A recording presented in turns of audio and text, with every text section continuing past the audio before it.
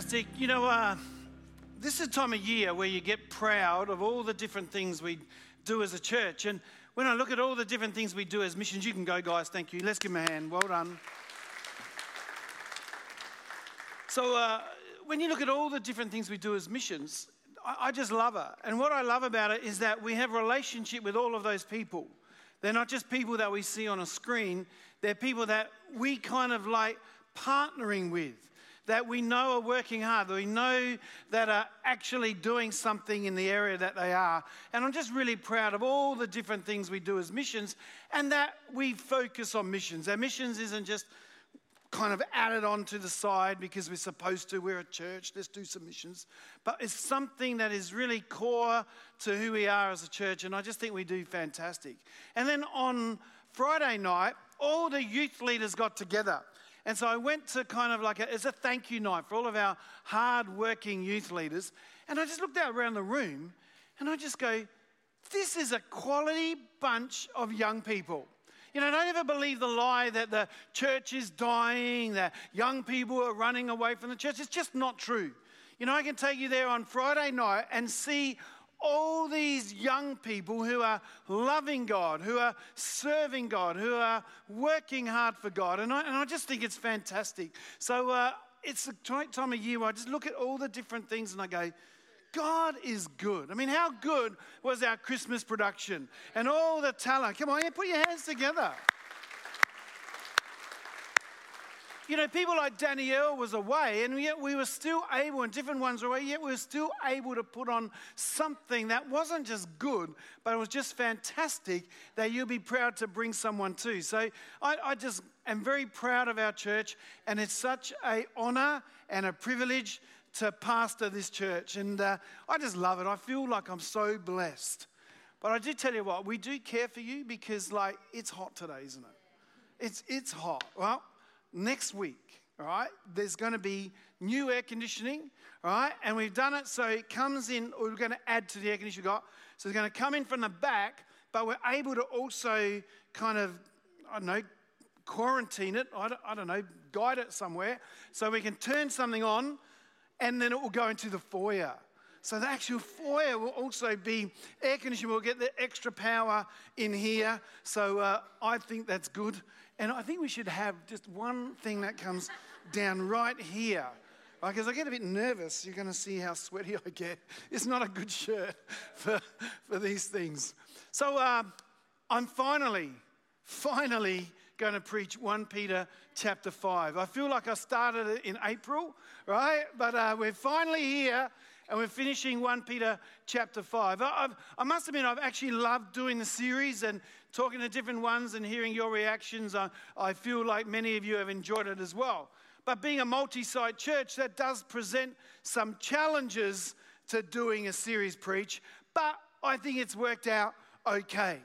So today is going to be challenging to many people because the core of chapter 5 contains some very well-known scriptures that we use in all sorts of situations, but when you read them in context, ask us to behave in a way that modern Western culture doesn't like.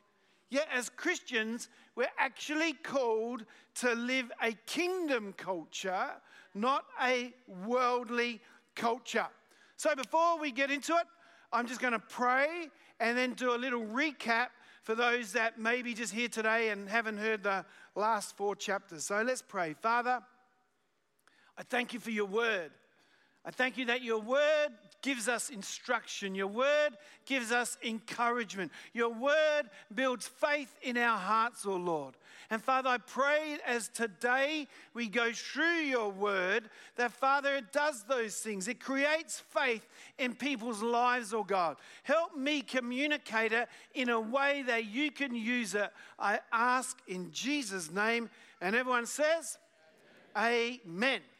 So let's do a little bit of a quick recap of the 4 chapters that we've done before. So the book of 1 Peter is written by Peter the Apostle. Peter is writing to Christians who are living in hostile cities.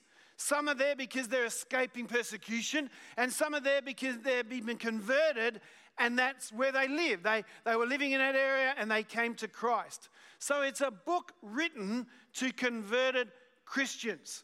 And it's trying to teach to how to live the Christian life in a hostile place. In a place where Christianity and being a Christian isn't going to get you ahead. And believing could actually bring some persecution and definitely some restriction. So it's written to people who are going through a hard time because of their faith, and for whom there isn't an instant answer to just make the problem go away. They've got to live through this. It's not just going to go away. So in chapter 1, Peter focuses people on the eternal. And he's basically saying to persevere in this tough world, you actually have to have an eternal mindset. So in chapter 2, we're encouraged because of our eternal mindset to put aside things like malice, deceit, slander, envy, hypocrisy, because that's the actual fruit of living a life without an eternal mindset, and only increases hostility towards you from people who are not yet in the church, from those outside the faith. Peter shows us that an eternal mindset will see ourselves as a royal priesthood, a holy nation, and as God's special choice people.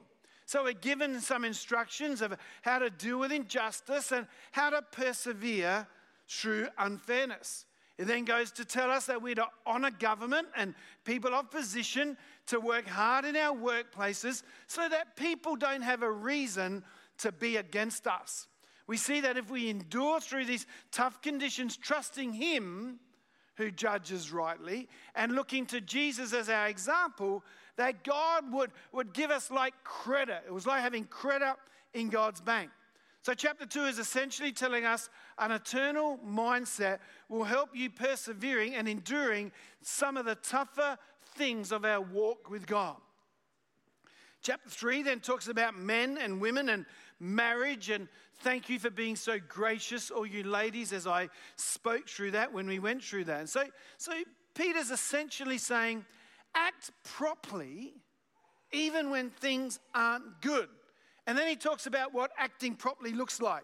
Be tender-hearted, be courteous, don't repay evil for evil, rather do good, don't revile, don't deceive. And he finishes the chapter with the thought, which I think is really the core thought of the book: do good whether people deserve it or not. Right? If we live in an unrighteous world, if we live doing good, if we live making the world a better place for those in it, if we're going to live a better life, an easier life, the world may not understand us, they may be against us, but if we're doing good, what can they say? So chapter 4 is the suffering of Christ. Once again, functions as it does throughout the book as a model and inspiration to us. Christ is our greatest role model. And even though he was completely guiltless, he still suffered. So to those living in a hostile environment, people say, you may do everything right, but you're still going to go through some suffering, so let Jesus be your example. He then gives us some of the greatest advice on how to run a church, emphasizing that above all else is to love one another. That above everything else we do in church, loving one another is the thing we need to do the most. And he finishes that chapter by warning us, yes, things might get tough for you living in this hostile world, but let it be because of our serving Christ and our heart for God, not because we're just horrible people, that we suffer. Let's suffer because of who we serve and the faith that we have, not because of the reasons that everyone else does, for their laziness, selfishness, for their all those different things. No, let us suffer because we follow Christ. So here we are at our final chapter, but I've got to close up there after going through it. No. So, chapter 5. It actually contains some of the most well-known scriptures that we all know. There's a number of scriptures in chapter 5 that a number of you would be able to recite a number of you would have memorized, a number of you would use on a fairly regular basis, and I guess a number of times would have used to encourage yourselves in. So we're going to have a look at some of these and just look at it in context. 1 Peter 5 verse 1. The elders who are among you I exhort. I, who am a fellow elder and a witness of the sufferings of Christ, and also a partaker of the glory that will be revealed. Shepherd the flock of God which is among you, serving as overseers, not by compulsion, but willingly, not for dishonest gain, but eagerly, not as being lords over those entrusted to you, but by being examples to the flock. And when the chief shepherd appears, you will receive the crown of glory that does not fade away. So Paul finishes this letter by addressing the church and its leaders, the elders. It's not now to the people of the church of how to live in a hostile society, but it's especially to church leaders and those who hold a position in the actual church structure. Peter identifies himself. He goes, I'm an elder. And he reveals that he himself has been a living example of what he's been teaching. He goes, I know that there's been suffering that comes with following Jesus, but because I've got an eternal mindset, I also know that one day I'm going to partake in the glory of God. Then he speaks to the elders of the church. These are the pastors of the church. This is talking to me. Right, this is me as the pastor of the church. This is who he's speaking to here. And he's telling us how we should act, how we should be. We are to one, shepherd people. We are shepherds. That's the role of the leader of the church. I'm not here to just tell you what to do. I'm here as a shepherd. A shepherd cares for his flock. That means that as the leader of the church, I'm here for you. You are not here for me. Right? And sometimes church leadership has been about, how do you serve my vision? And I bring vision and you're here to serve it. And you're here to do what I tell you to do because this is the vision of the church. Now, as the leader of the church, as the shepherd, I am going to present vision. But it's for you to come on board with. It's not to rule over you. It's not to have this big stick. Just do what I say. Do it because I said so. That's not good enough. It's not the heart of the shepherd. The heart of the shepherd is for the good of the sheep. Watch out for that wolf. Watch out for that water. It's not good to drink. Watch out for that food. Let's go over here. This is good food. Watch out. This is a safe place. Let's hear. So that's what shepherding is. That's what I'm meant to be as a shepherd. It says that we serve as overseers. So my role is to serve as a shepherd. Peter knows this. He's actually seen Jesus model this. You know, Jesus wanted to wash the disciples' feet, which is kind of like the servant's job. They've been working, walking around. Their feet are all dusty and horrible. And Peter's going, you're not going to wash my feet. I'll wash your feet. Oh, no, don't you? And Jesus is like, well, if you don't let me wash your feet, then you can't partake of what I have for you. And he goes, oh, then wash everything of me. Wash my whole body. Right? I love Peter. He's so kind of like, boom, boom. Right? It's just all or nothing with Peter. But I love that. What I find about that is that, like, Jesus says no. See, what happens, as a leader, we serve and we shepherd you, but that doesn't mean that you rule over us as the shepherds or that we are just at your beck and call. But also, because we are serving you, you just aren't at our beck and call. Can you understand that? So that's what it's saying. It's not about rulership. It's about godly order. And Jesus responds to Peter and says, I didn't come to be served. I came to serve and to give my life as a ransom for many. And as a shepherd, and as the leader of the church and as the pastors of our church, that's what we have. We want to serve you, and we're willing to give up our rights and what could be, because we want to see you well fed, protected, and going well in the things of Christ in your walk in discipleship. As a leader in God's church, I must shepherd you and serve you, not because I have to, right? It says not because of compulsion, right? Not because I have to, but because I want to. Not because there's something in it for me, but because the call of God is so strong on my life, I just got to follow that. So what I thought, I'd actually show you the kind of like the first lines on our contracts that we have with the people who work for Emerge Church. So it's going to come up here. Look at that. So I actually put location pastor. It could be for any of our pastors. So this is, it's actually written very nicely. Our contracts aren't written so well. Thank you. Good job, Jacinta. All right, maybe we should do it like this. All right, so position is, because this is a location pastor, could be the youth pastor, could be creative, could be any of the areas that we have, because it's on every single contract. The following is a brief outline of the roles and responsibility of the above position. However, tasks may be added to at the discretion of the senior pastor. That's just a smart line I put in there. Right?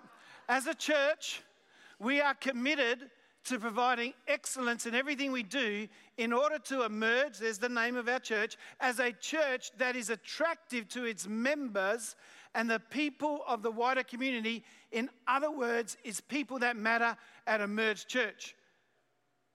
Then, does it go on? You must first have your own strong and personal conviction regarding the call of God on your life and walk with Christ. Please remember, you are a follower of Jesus first before anything else. You know, that's in our contracts for every single pastor, anyone who works here at Emerge Church. Because I don't want them to do it because they have to. I want them to do it as a response to what they feel God is asking them to do. I just think it's wonderful. See, our staff are not here because they just want, a position. They're here because they're following God's call on their life.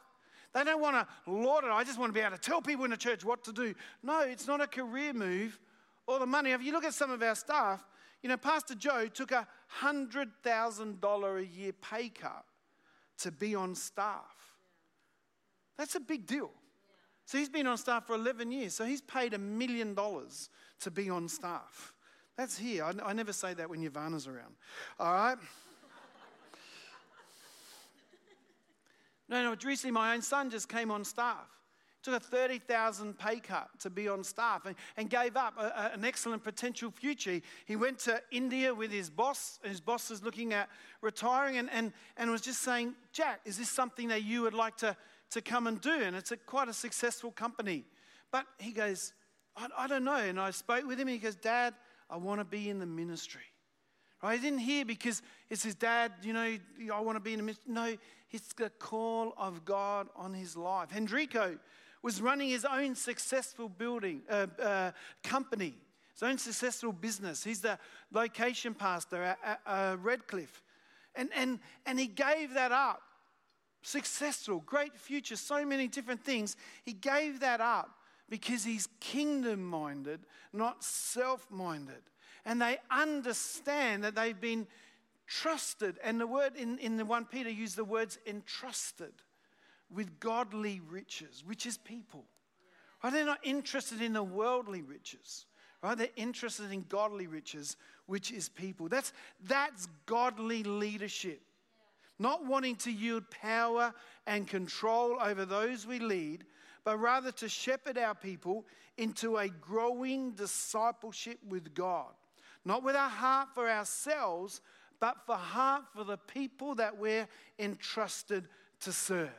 So I think that, we probably pretty much get that right.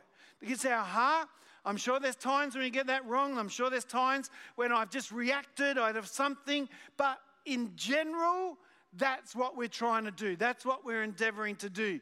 If you're in our staff meeting, we honestly, many times talk about the fact that you are a Christian first. You are a follower of Jesus first before you're anything else.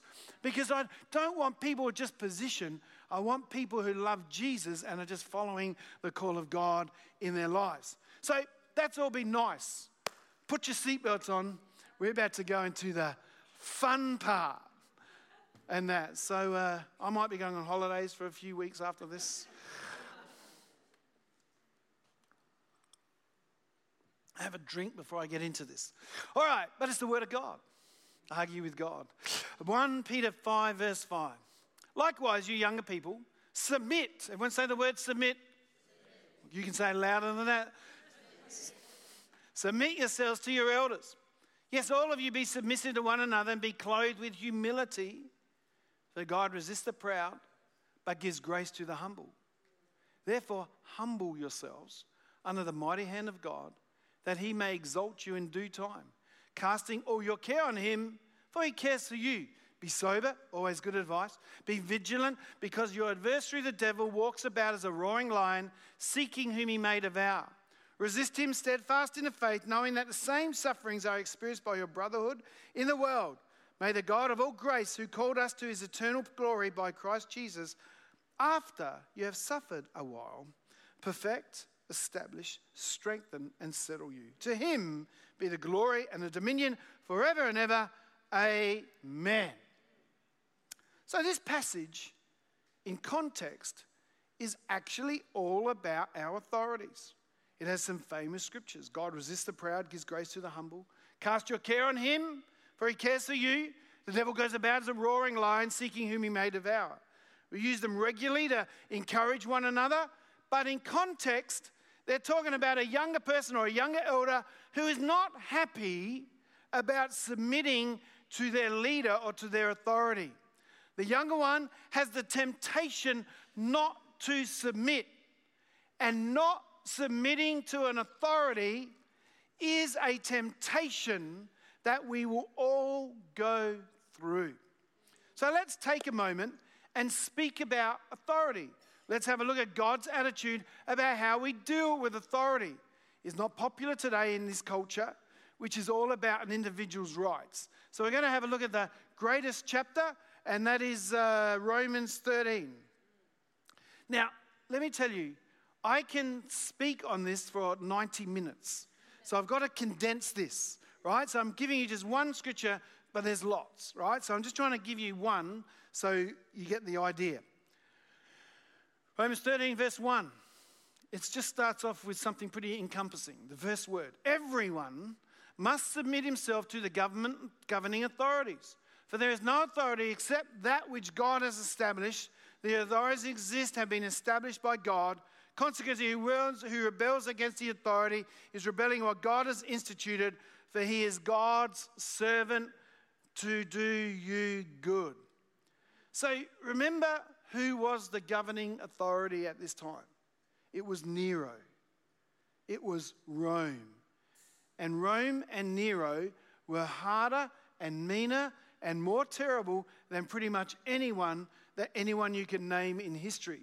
So when you start to say, I don't have to listen to government authorities because they're like this and that, and I've heard some really strange teaching about this in recent times. When we have someone equal of Nero, which we don't have in Australia, right, let's think about things then. All right, so what does this verse tell us about authorities? All authorities, number one, are appointed by God. Number two, you're in resistant authority, but you're in grave danger of resisting God. Number three, our authorities are God's ministers to us for good. So who are our authorities? And I could give you many scripture each one, but for time's sake, I'm just going to give one. And also I'm going to try and use 1 Peter references, because that adds weight as we're doing the book of 1 Peter, trying to get these things across. Number one, our parents and husbands. So Colossians 3, there's children, obey your parents in everything, for this pleases the Lord. 1 Peter 3 verse 1, likewise, wives, be subject to your own husbands. And we looked at that in part 3. Number 2, government. 1 Peter 2 verse 13, submit yourselves for the Lord's sake to every authority instituted amongst men, whether to the king as a supreme authority or to governors. Number 3, employers, slaves, employees. Submit yourselves to your masters, employers, with all respect, not only to those who are good and considerate, but to those who are harsh. Number 4, church leaders. Likewise, you younger people, submit yourselves to your elders. We just read that before. And in Hebrews 13:17, obey your spiritual authorities and do what they say. Their work is to watch over your souls, and they are accountable to God. So why is this important? There's no point telling you, right, just do it because I said, or this is what the Bible says, just do it. I actually want to show you, and if you could bring up the whiteboard, I want to show you why this is important and what God is actually doing. See, remember the Bible says, and you're going to see my terrible drawing skills. All right? Thank you, Paul. All right. So, this for my picture.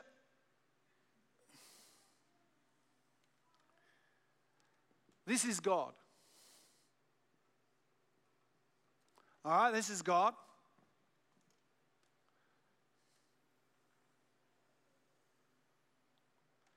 This is the devil.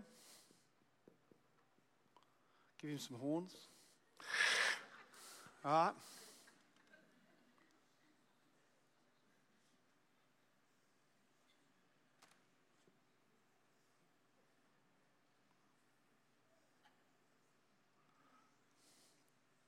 Sorry, just talk amongst yourselves. All right. So these are our authorities, our employers, our church elders, our husbands and parents. And what was the last one? Our government. So the Bible says this: rebellion is as the sin of witchcraft. So that's like saying, if I go tell the boss he can go jump, the government, you can go stick it, whatever, right? If I do that, that's like saying it's the same as if I did some sacrifice and went, hail Beelzebub. Right now, we go, I don't think so, Mark. I think if I were to kind of like do a sacrifice to the devil, that would be a lot worse than just being rebellious. But the Bible tells us in 1 Samuel, right, that rebellion is as the sin of witchcraft. So what happens is that if I am, right, being in witchcraft, I'll just make it a bit bigger, right? So if I am here, right, I'm going to have a sad face because I'm, right? If I'm here, when I do a sacrifice to the devil, I'm saying I want the devil's input into my life. That's what being, you're calling on devil. That's what witchcraft is. Devil, come into my life. Devil, do these things. That's bad. That's bad. We don't want to do that. But what happens is that God gives us these 4 levels of authority. And they're there to protect us. So when I say, I'm not going to listen to, which one? My parents. All of a sudden, I put myself, because that protection, probably should use this, right? That protection is now gone. I put exactly the same. So when you say, no, I'm not going to listen to that, I'm not going to tell the church, go get the government how they can, all I'm doing is I'm taking away my protection from what God has using to bless me. He's put those 4 authorities in my life so that I am able to be blessed. So I'm protected from the enemy. So that's what it means. You can take that, and I apologize for my drawing skills, but I just wanted to show you. Oh, you can have this pen too. Catch, honey. All right. Oh, look at that. That's why our authorities are so crucial in us going forward in God. See, the Bible tells us tells us to submit to our authorities, not just to obey. Obedience is when I do what I'm told, Submission is when I make my authority's will my will. See, authorities often get the hard end of the deal. If you look at the parable of the talents, well, that authority, he's just hard and harsh. If you look at the parable of the workers being paid the same, that leader, he was just unfair. And often when I hear those things, when someone tells me this person's hard or harsh or this person's unfair, I just think like, okay, you're dealing with an authority here where God's actually trying to deal with you. The most common reason that people give for going against authority is they say, well, I listen to the Holy Spirit. I don't listen to man. The Holy Spirit is my teacher. But these people have got it wrong. Because what they're actually saying is they believe a man is in control of their life. A person, a situation is control of their life. They're not saying God's in control. They're saying this person. And really what that means is they're like, God wants to bless me, but this person is stopping it. This circumstance is stopping it. It's not true. God is not in heaven going, I really want to bless you, Bernadette, but that Pastor Mark, he's against you, and so therefore I'm in heaven. I don't know what to do. I'm bereft. What do? I want to bless, Bernadette, but that Pastor Mark, he's in the way, right? Isn't that ridiculous? If God wants to bless Bernadette, he doesn't need me, might use me in another term, but he can bless her regardless. And so she shows she trusts God by saying, I'm going to let God do it. Right? Luke 16:2 says, if you've not been faithful in what is another man's, who will give you what is your own? See, it's in listening to the man that God puts over you, man or woman. When I say that, I'm not talking specific. It's listening to the man or that God puts over you that God sees, can he trust you with your own? It's a test. It's a test. This week I went to Adelaide. Pastor Ashley Evans, like my pastor for forever, and someone I served really for 28 years. Right? I went there for his 60th, and I was faithful in what is his. And for years, I was faithful. And I want to say, it wasn't easy. He's a tough man. He's a hard man in many ways. But I want to say, I've reaped what I sow. Because now I have a hard-working and loyal staff.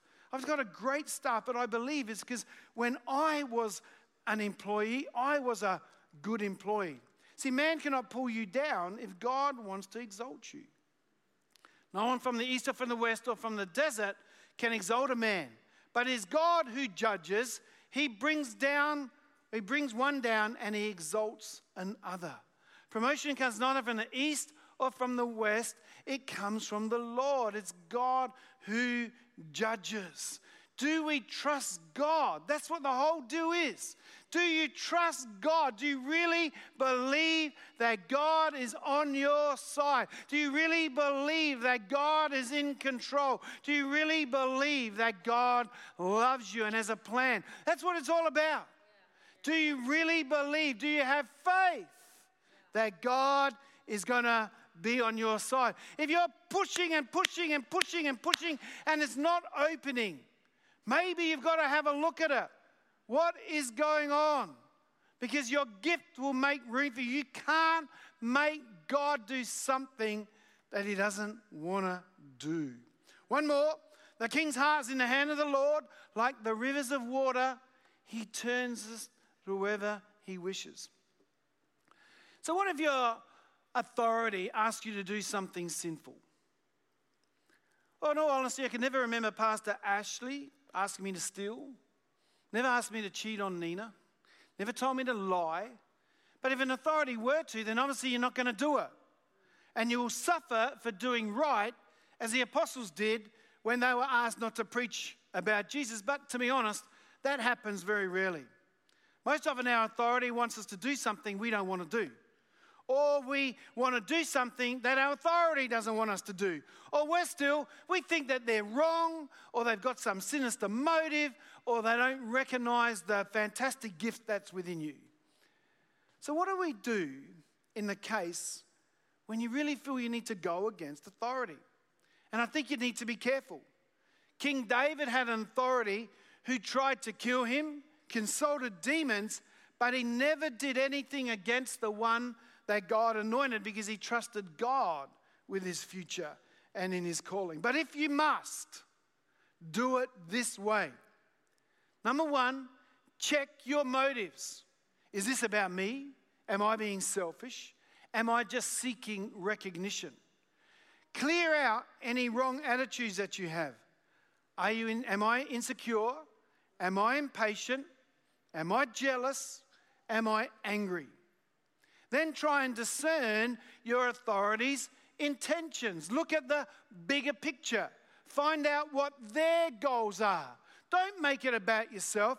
Make it about the overall good of the organization. It happens in families all the time. There are sometimes I make a decision that benefits one of my children because that's what they need at a particular time, and it may be a bit tougher for one of the others. But that's for the benefit of the whole family. Another time will come when the one who didn't get something got something. So that's what happens. And sometimes you actually have to discern that there's lots of different things that your leader has to actually look at. Then work out a creative solution, right? And ask God, give me something where everyone wins. Show me a way where everyone can get what it is that they would like. And after you've done all that, then go to your authority and speak to them. And after speaking to them, give God time to change your authority's mind. Trust God. You know, when I became a Christian, my parents didn't want me coming to a church like this. And I'd never, ever listened to them before in my life. So I didn't know where I was going to start then. But then God told me I should. Jesus listened to his parents, right? So you listen to your parents. And so I thought, but God, you want me to go to church? Surely you want me to go to church. I have to go to church. And so they were going to a Catholic church. So I said, look, can I come to church with you in the morning to the Catholic church, and then I'll go at night to this other church? And it really spoke to them because literally I'd never listened to them. I just always did exactly what I wanted, couldn't care less about what they wanted. And they were happy. He says, okay. And then all of a sudden that worked. It was something that was a win for everyone, right? My parents had some, Mark's decided to listen to us. Mark's taken our kind of thoughts into his mind. This is a good thing.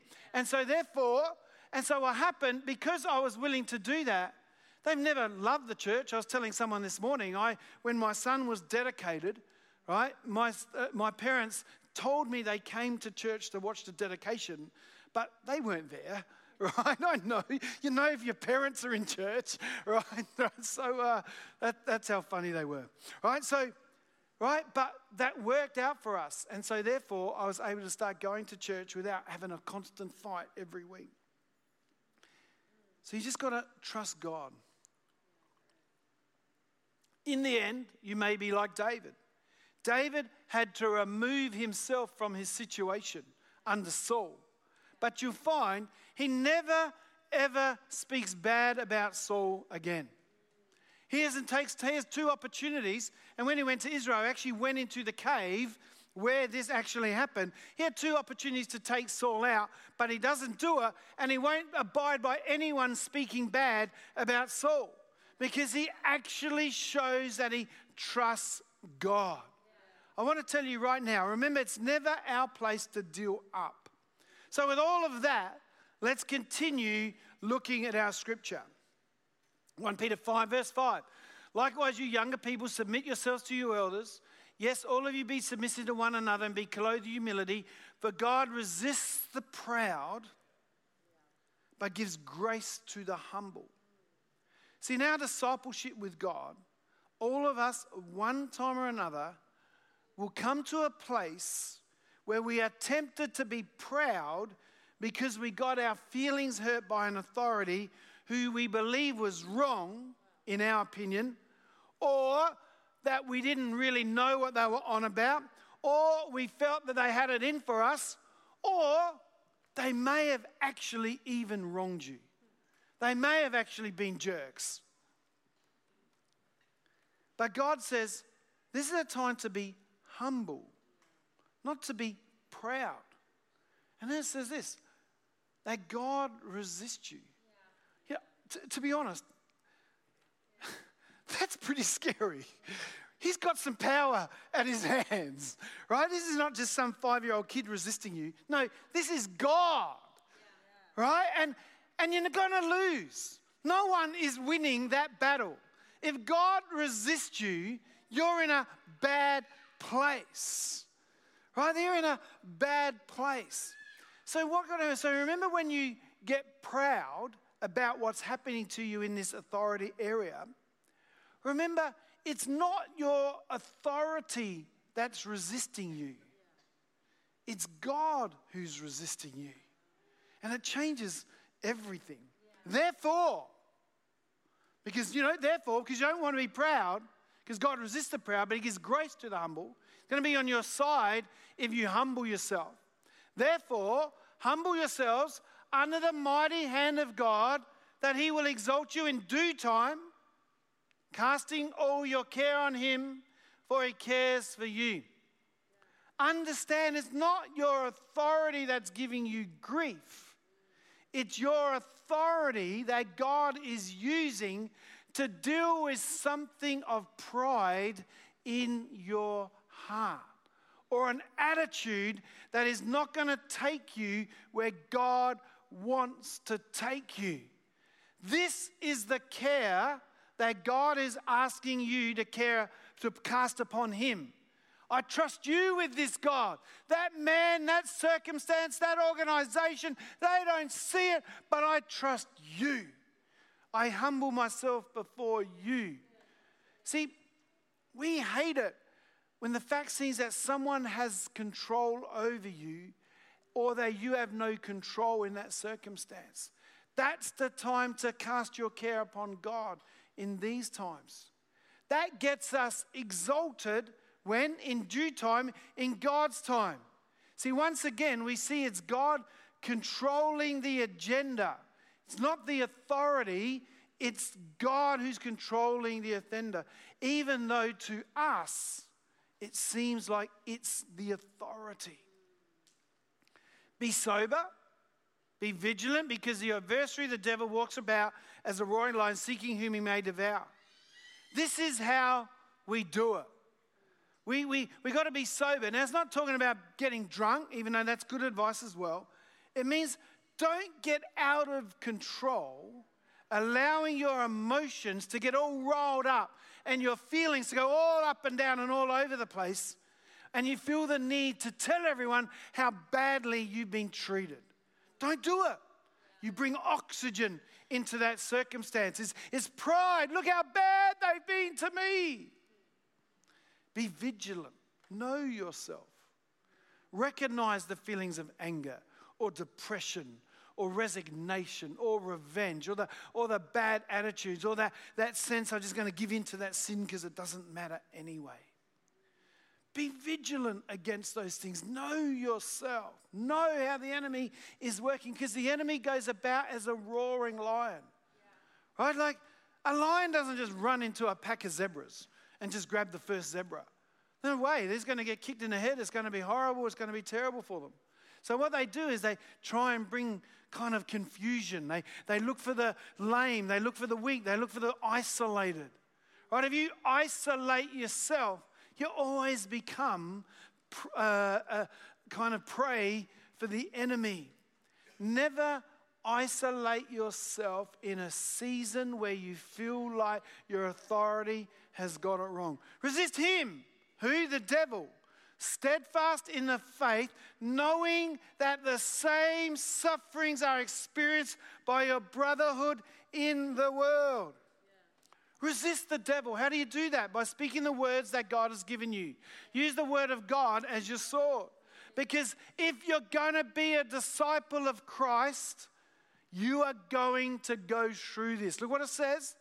These same sufferings are experienced by your brothers throughout the world. This is God's discipleship process. Jesus himself went through. Lord, if you could take this cup away from me, I don't understand why you'd make me go through. I don't want to do this, God. But nevertheless, your will, not my will. Right? It's that sense of lordship that we have to take upon ourselves. And everyone will go through this. You know, if you have, I said to you, you know, I want you to leave the property today and please take the road that is just out there to Cooperoo Road. And you cannot get to those lights without going down that road. You can sit there and say, I'm going to try another way. You know what I mean? I'm going to drive around the back and I'm going to open the gates out here and go around and I'm going to get there that way. But all you have done is cause more trouble for yourself. When God asks you to do something, he gives you the way to do it. And then out of responding in obedience and in submission to that, then God gives you success. You have to go through it. If you want to be a disciple of Christ, if you want to do anything in the kingdom of God, if you're going to be an elder, remember who this is written to. This is written to those who want to be elders, to those who are the elders in the church. If you want to be that person, then understand this is what's going to happen to you. But may the God of all grace, who has called us to his eternal glory by Christ Jesus, after you have suffered a while, perfect, establish, strengthen, and settle you. After you've suffered a while. Don't you love the way the Bible sometimes underplays how we feel about that thing we're going through? When you're going through those times, it's horrible, it's terrible. But the Bible says, after you suffered a while, just after a while, right? Then God does something.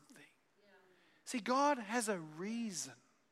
God's always working in us. What is it? He perfects us. He establishes us. He strengthens us.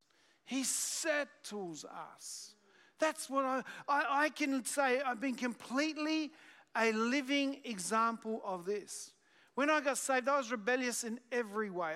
I had no regard for authority, and it's still my kind of thing inside of me. Like if you say to me, you have to do this, I literally go, I don't have to do anything. It's almost like the first thing that I think, look, I don't have to do anything. I'll do what I want to do, right? And these last years have been difficult for me because my nature is just up. You finished that, I didn't. All right, but the Lord spoke to me as a young man when I first got saved.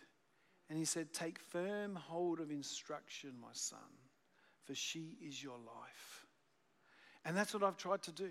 I've tried to listen to authority. And then I've fought and I've come against and I've had times and all of these different things. 28 years I was under one leader, a strong, passionate leader. And I thank God for him because he took this totally undisciplined person and allowed God to fashion him. And I'm far from perfect, but I can sit there and say, God has perfected me. He's established me. He's strengthened me. And he's settled me. That's what God has done because I took firm hold of instruction, for she is my life. See, God uses our authorities for good if we allow him to fashion us through our authorities. You know, many times young people come to me and say, well, I'm going to go and do an internship. I'm going to go and do this. I'm going to go and do that. And I just say, get a job. Just get a job for 40 hours a week. Have some boss who's a complete moron tell you what to do and how to do it and always expect more and always do all of these different things. And let me tell you, that is the greatest discipleship you ever get. You ever get. Right? None of the people that are working here at Emerge Church are people who are just ever slack and lazy. They've all had a boss. They've all worked hard. They've all had to produce, because the Bible says if you become a pastor, let him have a good reputation outside. Right? They can't work hard in the workplace. Why do you think they're going to work hard in the church? It's going to be lazy. It's going to have a reason, be victims all the time. And I've seen it happen again and again and again. I thank God that He allowed me to be under a strong leader who was passionate enough, loved me enough to actually tell me some things I didn't want to hear sometimes, and that even without him even knowing, God used. You know, when I started liking Nina, her parents came to us and came to Nina and said, "We don't want you going out with Mark." She was a pastor. I was a leader. I wasn't some drinking, terrible person. I was doing things in the church. She was a pastor. She's 26 years old. And God says to her parents, say, "Don't." And we didn't like that. But that's what happened. God's authority said no. And so we didn't. And we didn't play games. We didn't secretly see each other, send little texts and do it. No, we broke it off. We listened to our authority because we knew that it would go well with us. And so 2 years later, right, when we started, something's still going on. I still like her after 2 years. And now I've seen her mad, bad, glad, sad, and everything. She's seen me all these different ways, right? And so I was just like, oh my goodness, I still like her. I think she still likes me. What are we going to do? Her parents are never going to say yes. And so we decided that we would make a godly appeal, right? So I went to Pastor Ashley. I said, "Ashley, I still like Nina. She still likes me." Parents say no. And he goes, "I'll go with you. And we'll go make an appeal before her parents." And then we thought we were going to do that. Her parents were away in Italy. They were going to come back in around October. This was just in May or June, sometime around that. So I thought, what are we going to do? We'll just wait. And I literally made the decision that we weren't going to play games. We weren't going to secretly see each other. We weren't going to do any of those things, right? And we listened to her parents. And then literally, Nina, the next day, rings me. And I go, "What do you ring me for? You're not supposed to be ringing me, right? What are you doing?" Right? And she goes, "Mark, I got a letter." And I didn't know that it had already been written. And in this letter from Italy, her parents write, "Nina, we've been praying and we feel that Mark is the one for you." Yes. Yes. Right? See, the thing is, I needed those 2 years to become a man who could actually lead her. She's a godly woman. She's an amazing woman. So 4 years, even worse, see? So I'm trying to make it better.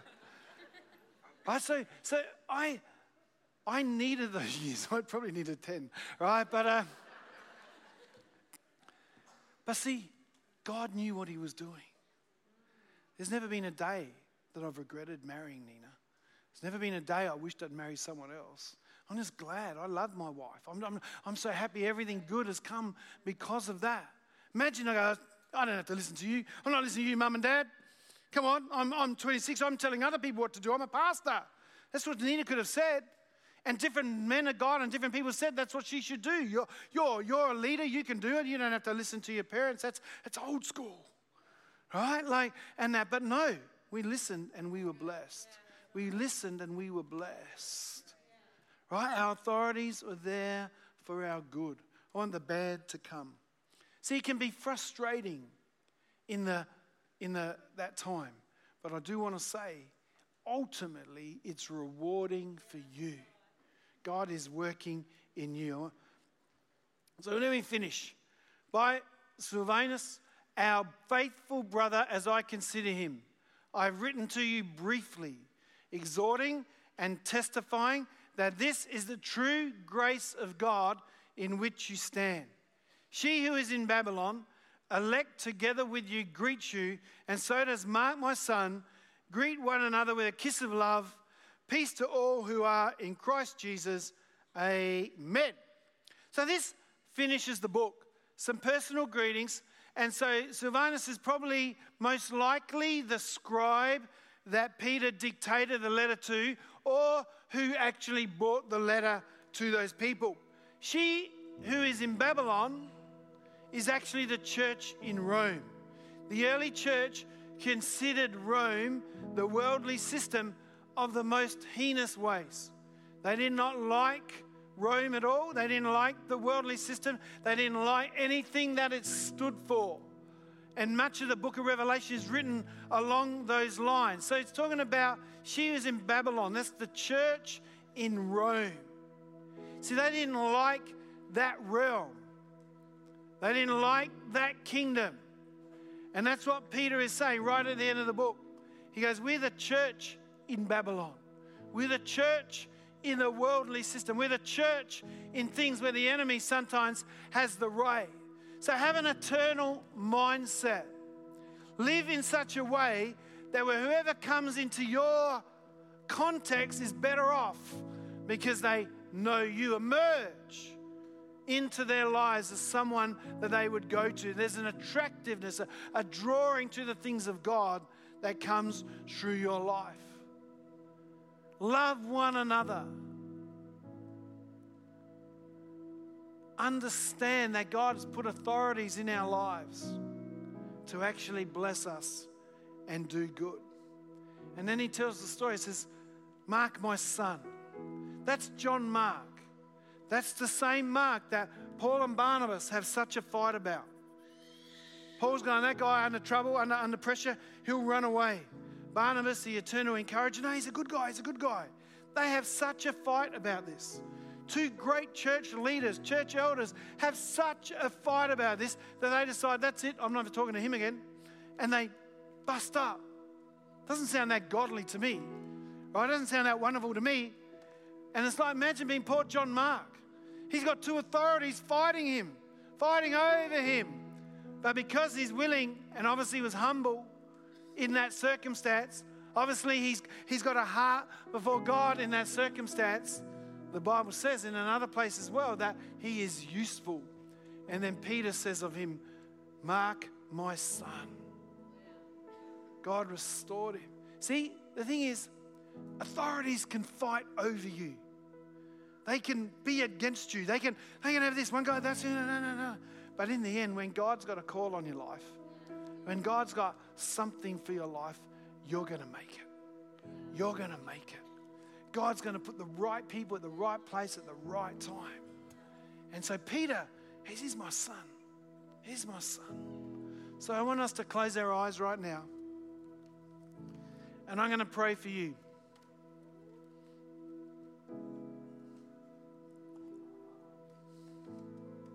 Father, anyone's having an issue with authority right now, Father, let it be that they have a trust in you, oh God. Father, Lord, let them cast their care on you. Let this moment be a time where they cast their care on you. Not to work out 7 strategies, who to talk to, what not to do, how to do, all those other things. But right now, put it in your hands. Put it in your lap. Because you care for us, oh God. You know what we're going through. You know what we're feeling. You know the injustice that we sense. You know the things that are unfair. You know the slights and the overlookings that's happened to us, oh God. You know those things, oh God. So I can put my care in you because you care for me. And Father, help me to be humble enough to wait for my due season, my due time, oh God. Father, help me wait long enough that you can perfect me and establish me, settle me, oh God, and strengthen me, oh God. Father, I put my care in your hands. In Jesus' name, amen.